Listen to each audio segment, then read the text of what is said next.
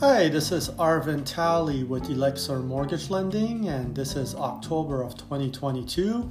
And as rates have continuously been rising, we're seeing different scenarios and different things pop up, and I wanted to share some with you. Realtor.com came out with an article, it looks like October 17, 2022, and in this article, they mention based on current events, the median priced home in the United States is $427,250, and they have the current rates based on not October but September at an average of 6.7.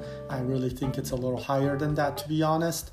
They are saying that for every percentage the rates is going up, the average borrower needs to be able to make an additional $10,000 annually to cover the debt-to-income ratio difference.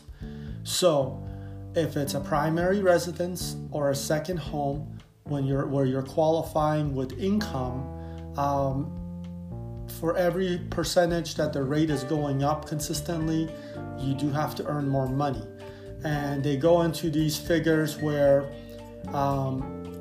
for example, if we go with, rather than the 6.7 average, we go with, for the 6.7, they're saying that you would need approximately $124,000 to qualify.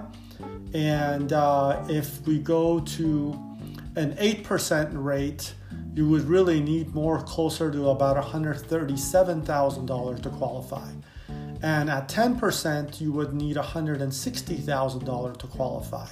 So these numbers are now, because of the loan amounts being bigger, because the price point is larger and that really the prices haven't decreased, and with rates continually going up, it's causing a lot more income to be needed to qualify with income.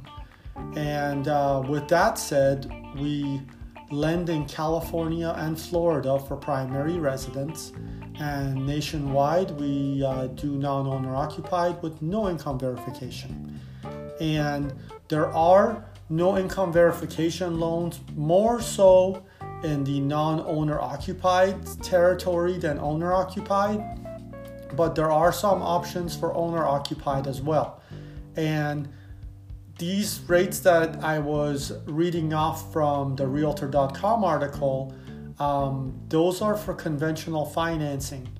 But as conventional financing rates are going up, hard money rates, stated income, non-QM, which is like the new subprime type loans, the rates on those haven't really gone up as much, and they're starting to get more in line with this, which means for more people that are not going to be qualifying the conventional way, there are more unconventional ways of still qualifying and really not compromising too much, as opposed to when rates were low, if you landed in any of the categories of like hard money, non-QM, which is the new subprime, or stated income, they were considerably higher rates. Now that's not the case anymore.